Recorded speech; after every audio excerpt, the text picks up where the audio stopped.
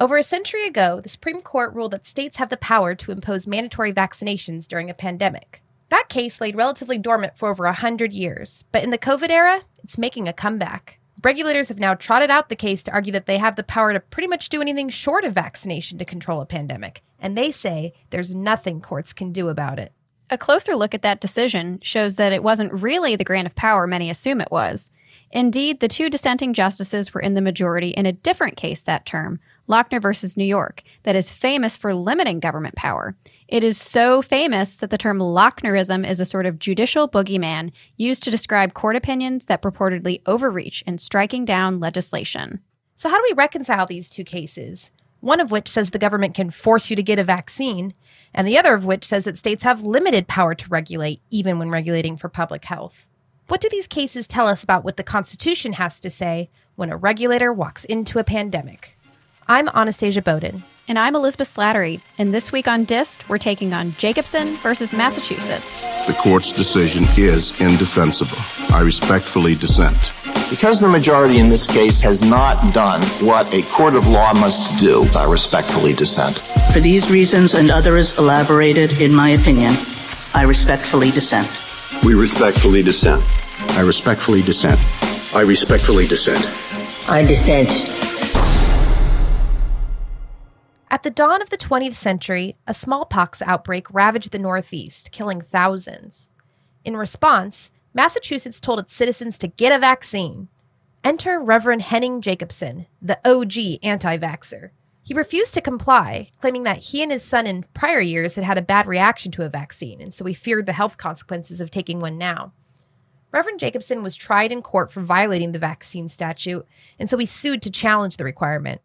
In a 7-2 opinion, the first Justice John Marshall Harlan, known as a vigorous defender of individual rights, upheld this regulation. It is within the police power of a state, he said, to enact a compulsory vaccination law, and it is for the legislature and not for the courts to determine in the first instance whether vaccination is or is not the best mode for the prevention of smallpox and the protection of the public health.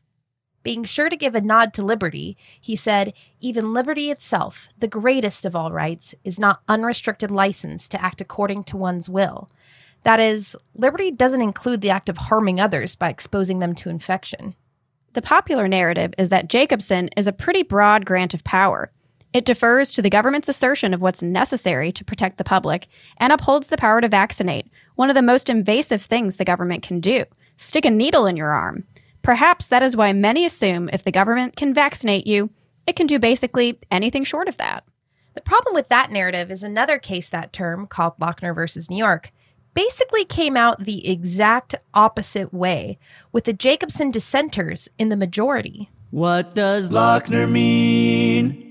What does Jacobson mean? It's not what you think. Two cases about individual liberty. One says the government can stick a needle in your arm, but the other says limiting bake shop hours is the real harm.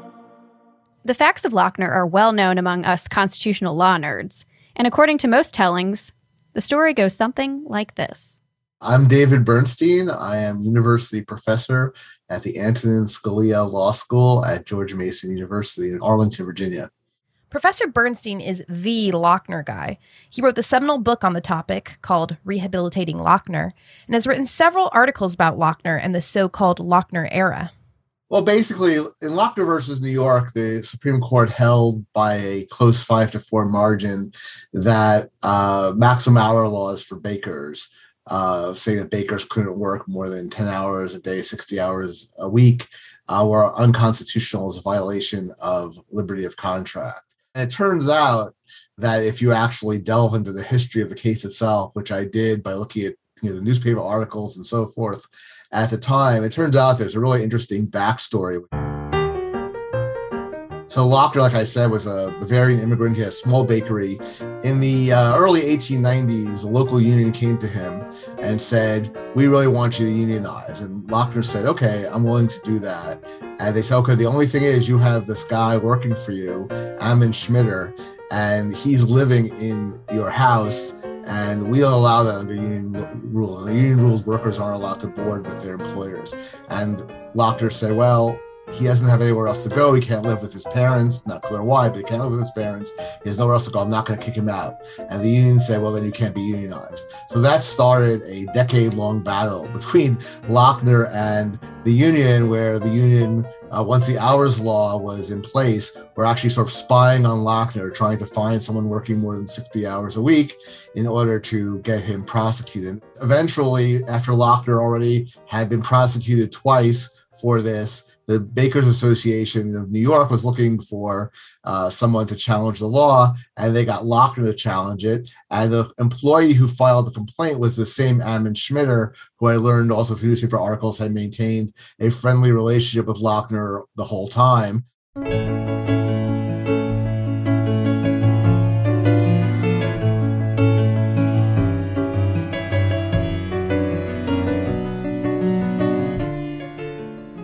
In an opinion by Justice Rufus Peckham, the court struck down the maximum hours law. Peckham wrote, "There is no reasonable ground for interfering with the liberty of person or the right of free contract by determining the hours of labor in the occupation of a baker. There is no contention that bakers as a class are not equal in intelligence and capacity to men in other trades, or that they are not able to assert their rights and care for themselves without the protecting arm of the state. They are in no sense wards of the state." Though the government had claimed that the limitation was necessary to protect the public, Justice Peckham explained, the mere assertion that the subject relates, though but in a remote degree, to the public health, does not necessarily render the enactment valid. The act must have a more direct relation as a means to an end, and the end itself must be appropriate and legitimate before an act can be held to be valid.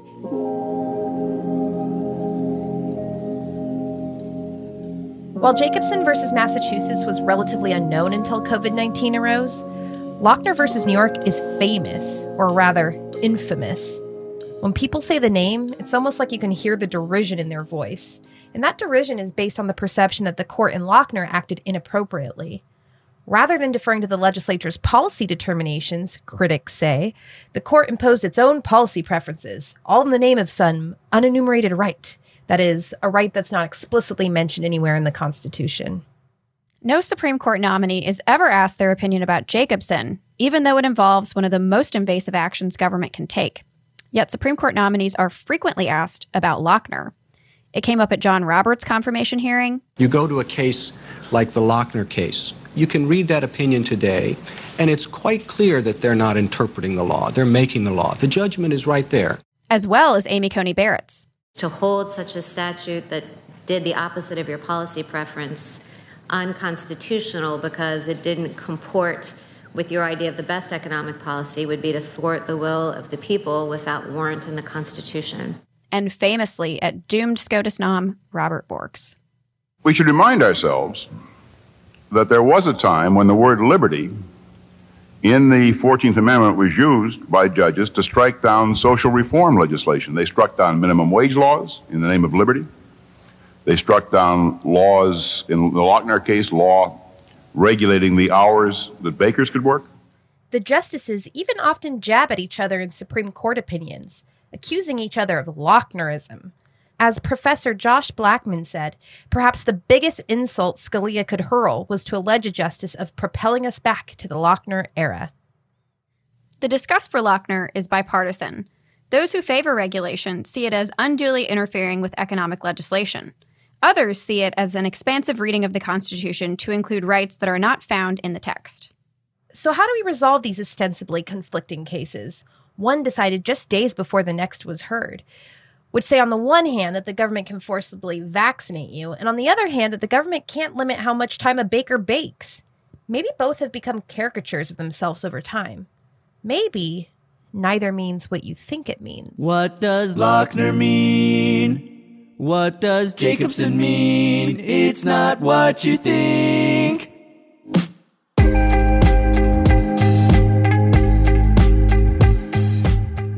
Let's start with Lochner. We asked Professor Bernstein what people get wrong about it. Oh wow. Okay. This could take all day. But we only have 35 minutes.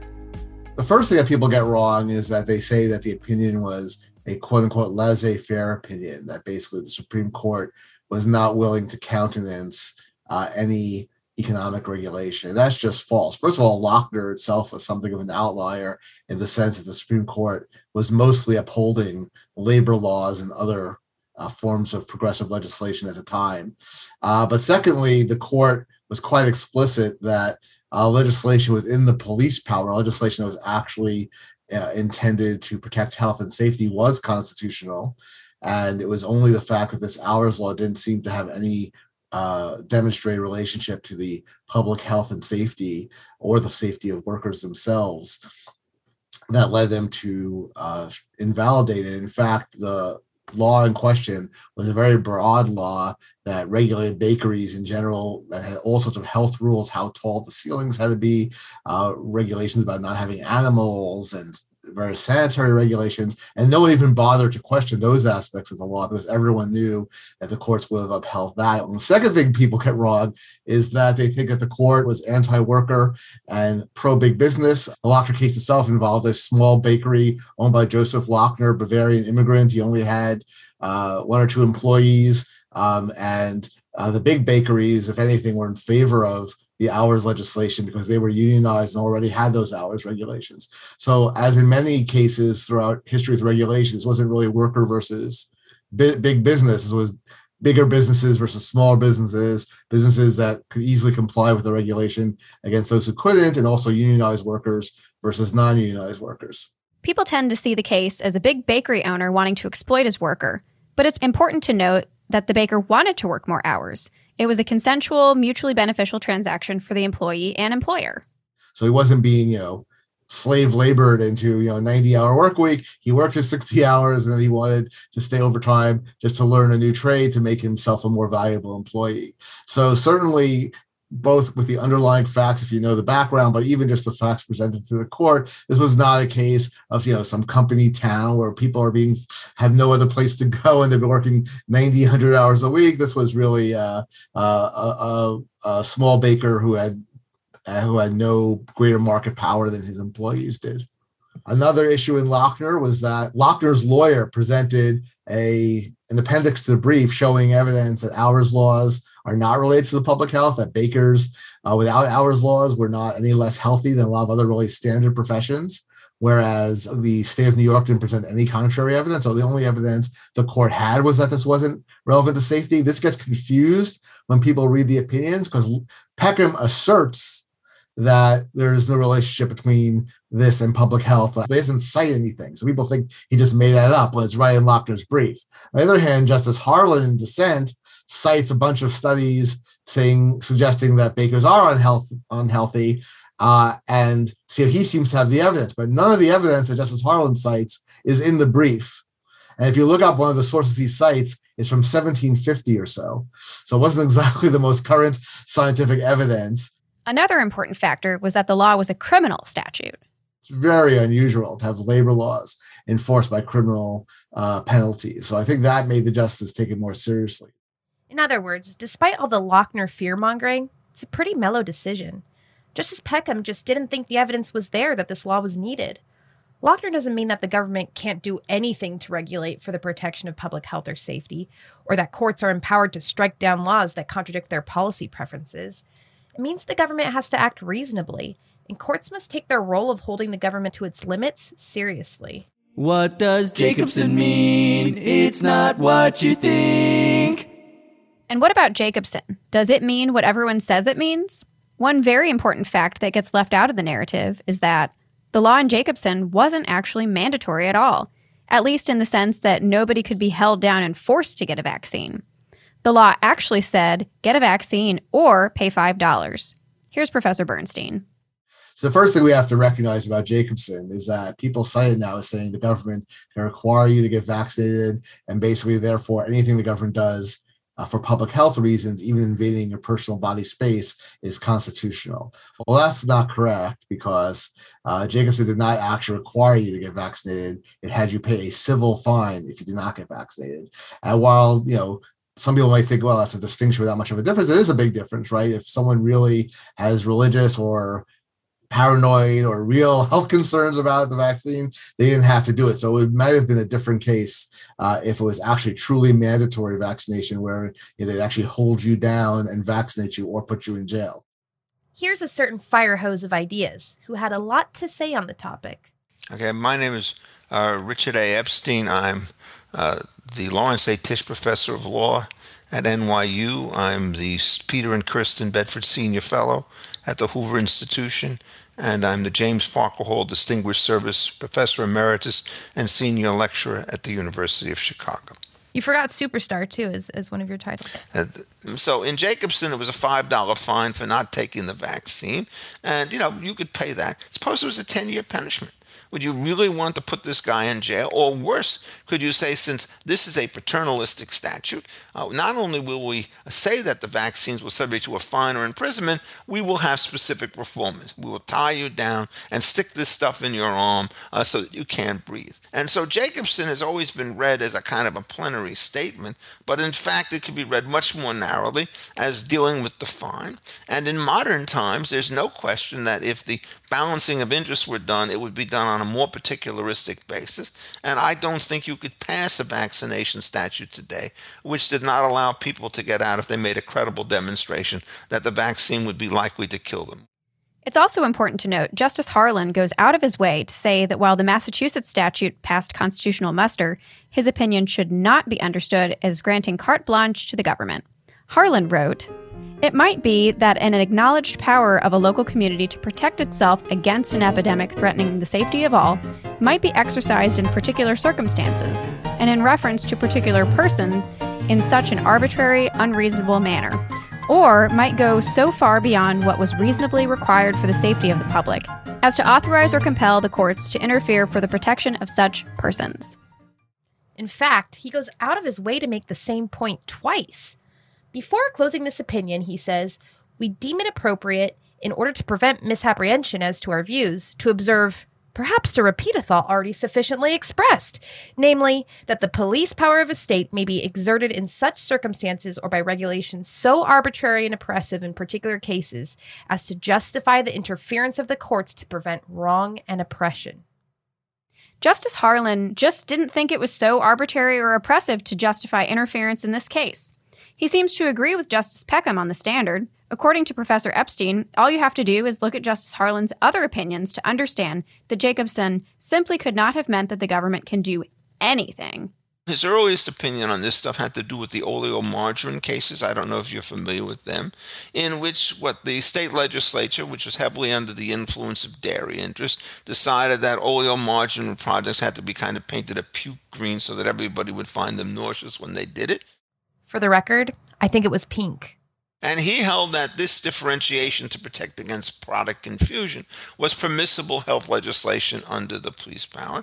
Most people would start to say, no, you're really not quite right about this one. It looks much more anti-competitive. There are all sorts of less restrictive ways in which you could have product differentiation without making one of the products essentially inedible. And then there was another case called Mugler against Kansas, and the issue was whether you could shut down various kinds of breweries on the grounds that you were dealing with something which was a public health menace, i.e. the distribution of alcohol. And he sort of sustained that one as well, even though other people said, look, if you're worried about the welfare of the citizens of Kansas, there's no reason why you can't make and export the stuff. And there's no reason why, instead of putting the limitations on the manufacture of it, you don't put it on bars and on retail establishment. They can't sell it to kids under 14. The bars have to shut at 2 o'clock in the morning or whatever it is. So he got a lot of criticism for that decision. And so he tended to give health a fairly broad meaning. But he also gave liberty a very broad meaning, and it's important to see the interaction between the two.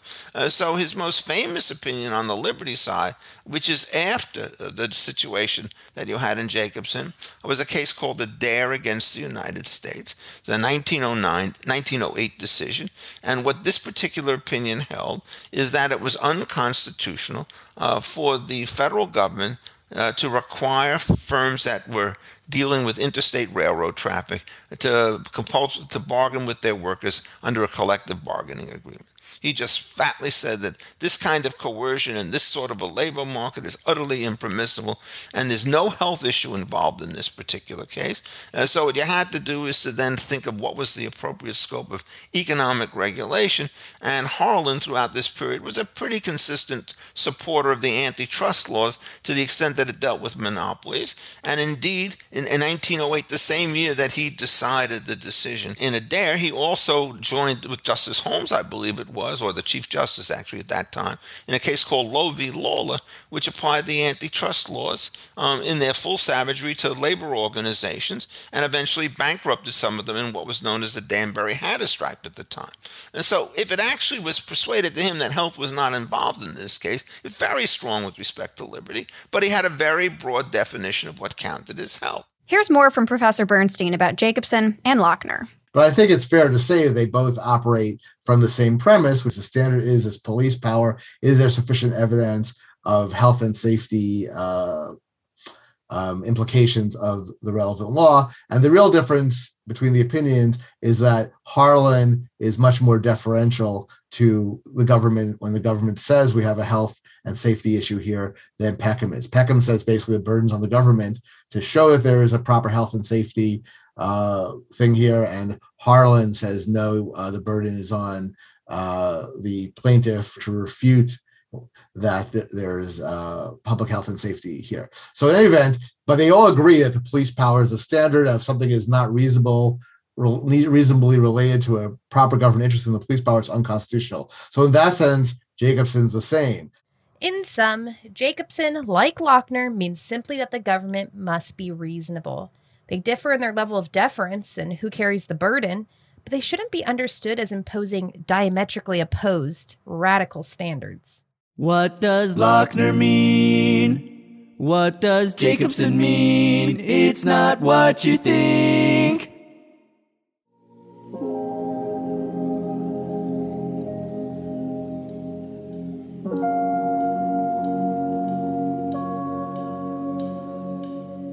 You may ask, should the government have more power during a public health emergency? We asked someone who knows a little bit about government exercises of power during emergencies. Why not change the standard during a pandemic? Sure. So I'm Steve Vladeck. I am the Charles Allen Wright Chair in Federal Courts at the University of Texas School of Law, which is just a fancy way of saying that I teach con law in Fed courts here in Austin. He's being humble. Professor Vladeck is widely recognized as an expert in federal courts, constitutional law, and national security law. You've probably seen him on CNN, and he's argued at the Supreme Court. Why not impose a different or more lax level of judicial scrutiny during an emergency? Well, I think there are a couple of different reasons. I think the first is emergencies are, of course, often a deeply subjective idea. And so the notion that it will always be clear where the trigger is and when we're on one side of the line versus another, I think is belied by history. Emergencies tend not to be transitory. And as Justice Jackson warned in his concurring opinion in the Youngstown case, 1952, emergency power tends to beget emergencies. So, I think the first and most important reason is just because once you draw a line like that, you are actually creating the circumstances where you're incentivizing emergencies, which just as a matter of public policy, I would prefer to be sort of the exception, not the rule. I second that preference.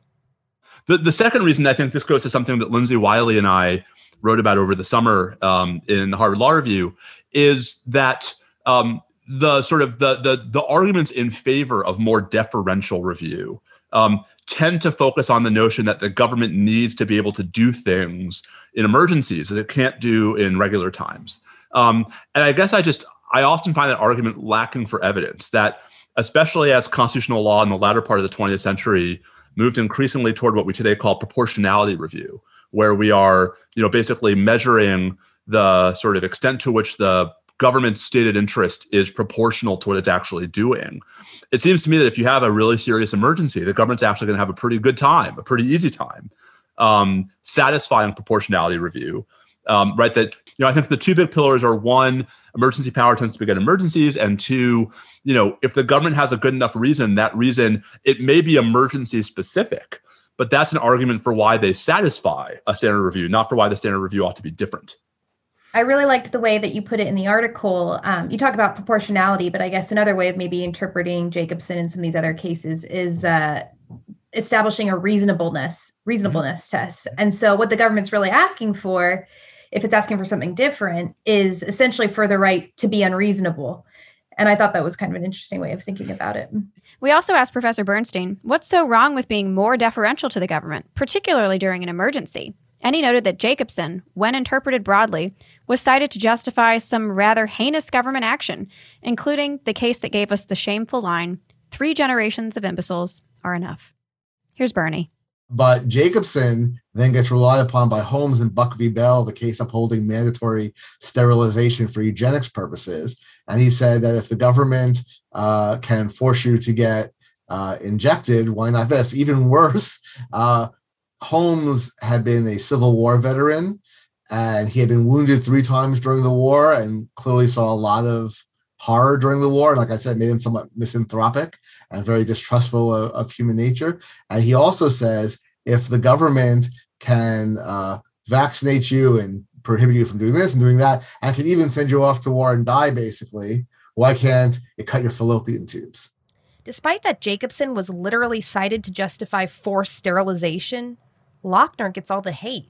As Professor Epstein notes, it's sometimes compared to Plessy or Korematsu, but those cases are different in kind. It's a genuine intellectual horror story. And indeed, I gave a speech, I guess, a couple of years ago to the Federalist Society, in which when Chief Justice Roberts dissented in the homosexual rights cases, he basically said these are Lochner. And he thought that Lochner was on a par with Korematsu and with Plessy v. Ferguson. And I regard that claim as just simply preposterous. If you start looking at Plessy v. Ferguson, nobody's going to say, the real vice in that particular case is that segregation was ordered by courts, and now what you really want to do is to order it by legislation, and then we'll defer to the legislation after it's done. Nobody said that it cured that. What it was is that these things were substantively wrong. So the question to ask Chief Justice Roberts, suppose the state decided to repeal its minimum wage law. Should we regard that as a horror, like segregation and forced confiscation of minority groups for no reason? No, you say it's a return to competitive market. So Lochner essentially is an argument saying it's the wrong institution doing this. And the other kinds of cases that I'm referring to are cases saying this is evil no matter who does it. You can't treat those two things as though they're the same. Why is it that you start to think these things to be comparable? It's because you have in constitutional law kind of agnosticism in certain cases, that we have to decide the merits of a case without knowing anything about the private arrangements that are being disrupted or supported. I strongly reject that view, and I think that once you understand what the substantive law is about, you'd realize that some of these statutes, like the overtime statutes and so forth, are really quite crazy in the way in which they start to work. And so this whole thing, I think, is a great intellectual tragedy. And the reason it's so powerful is that the conservative voices who should know better, Chief Justice Roberts, the late Antonin Scalia, and so forth, they were all unified in their denunciation of Lochner, but they never once fully understood the substantive implications of what they were doing.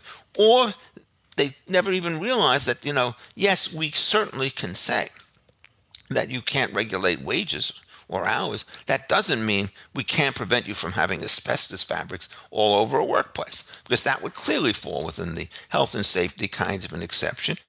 We had to get at least one Richard Epstein rant in there.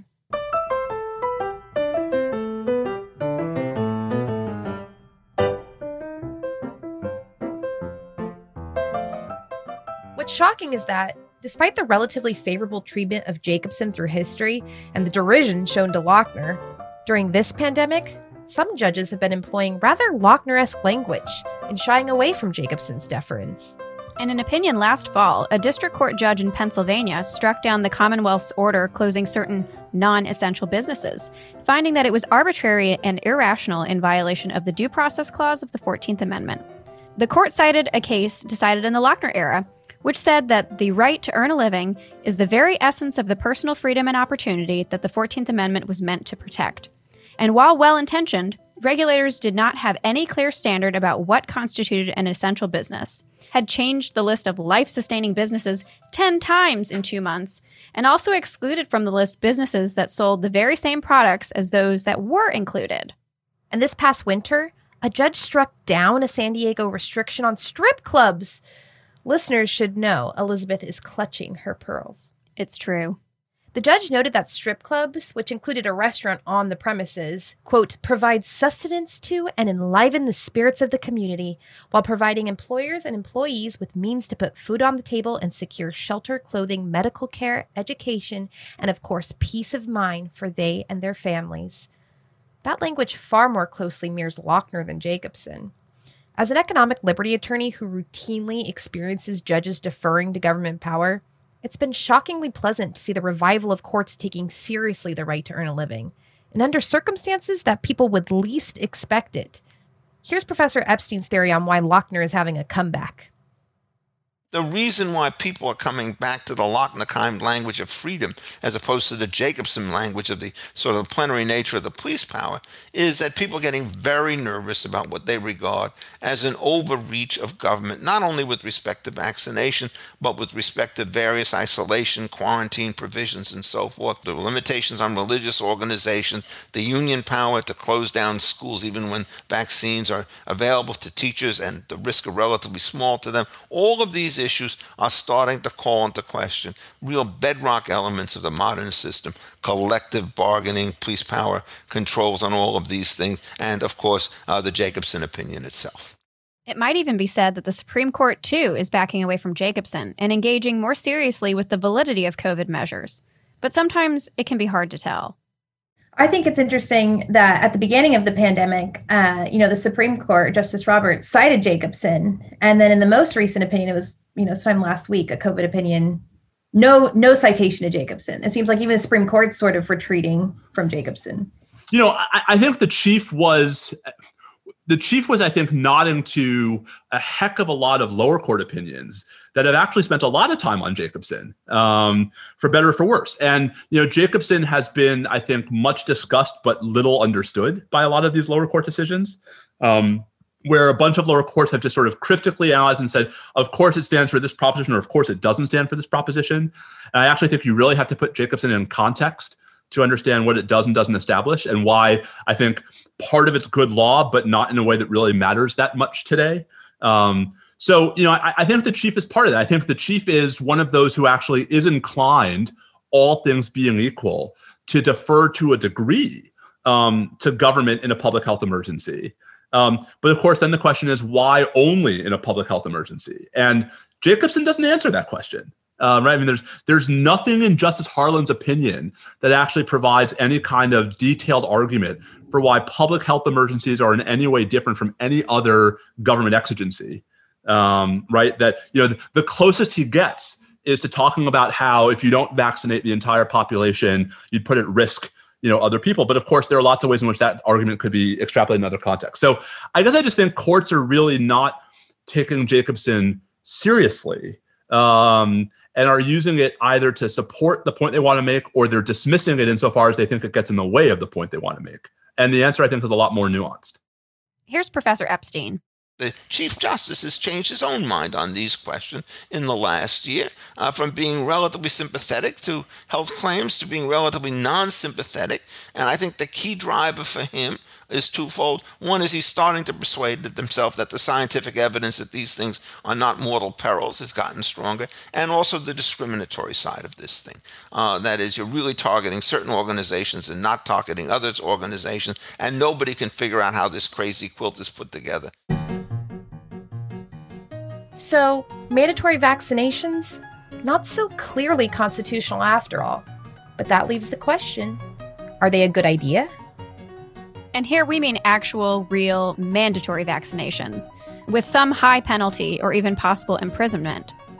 And so we don't get deplatformed for being anti-vaxxers, I want to put it on the record that Anastasia and I are both very pro-vaccine. In fact, I'm known in my office as being a pusher of vaccines. Indeed, we are all about vaccines, but that's separate from the question of whether they should be government imposed. Professor Epstein had some thoughts on this. It's a terrible idea. There's no need to do it. If the vaccine is effective, you don't care whether your neighbor gets it or not. If there's imperfect protection, you care a little bit. But if you get the critical mass down, it's not going to be very much of a problem.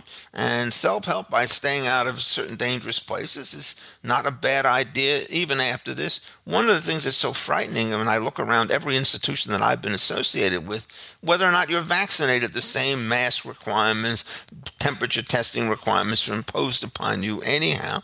And so people are going to start to ask, why should I get vaccinated at some modest risk if I don't get any greater degree of social mobility? So I think what you really have to do is to get public health officials to be a little bit more sensitive to the fact that changes in risk levels, either by way of giving exposures to other people or getting some other exposure, if both of those things start to go down, then maybe you want to ease up a bit on these restrictions. We won't know for sure whether mandatory vaccinations are constitutional unless and until the Supreme Court rules on the issue. And if that case comes before the court, we hope the government remembers. Lochner and Jacobson don't mean what you think they mean. Thanks for listening to DIST. Please subscribe wherever you listen to podcasts. And we'd appreciate your feedback, so send questions, comments, or ideas for future episodes to dist@pacificlegal.org. And if you enjoyed this episode, please leave us a 5-star rating and tell your friends to check out DIST.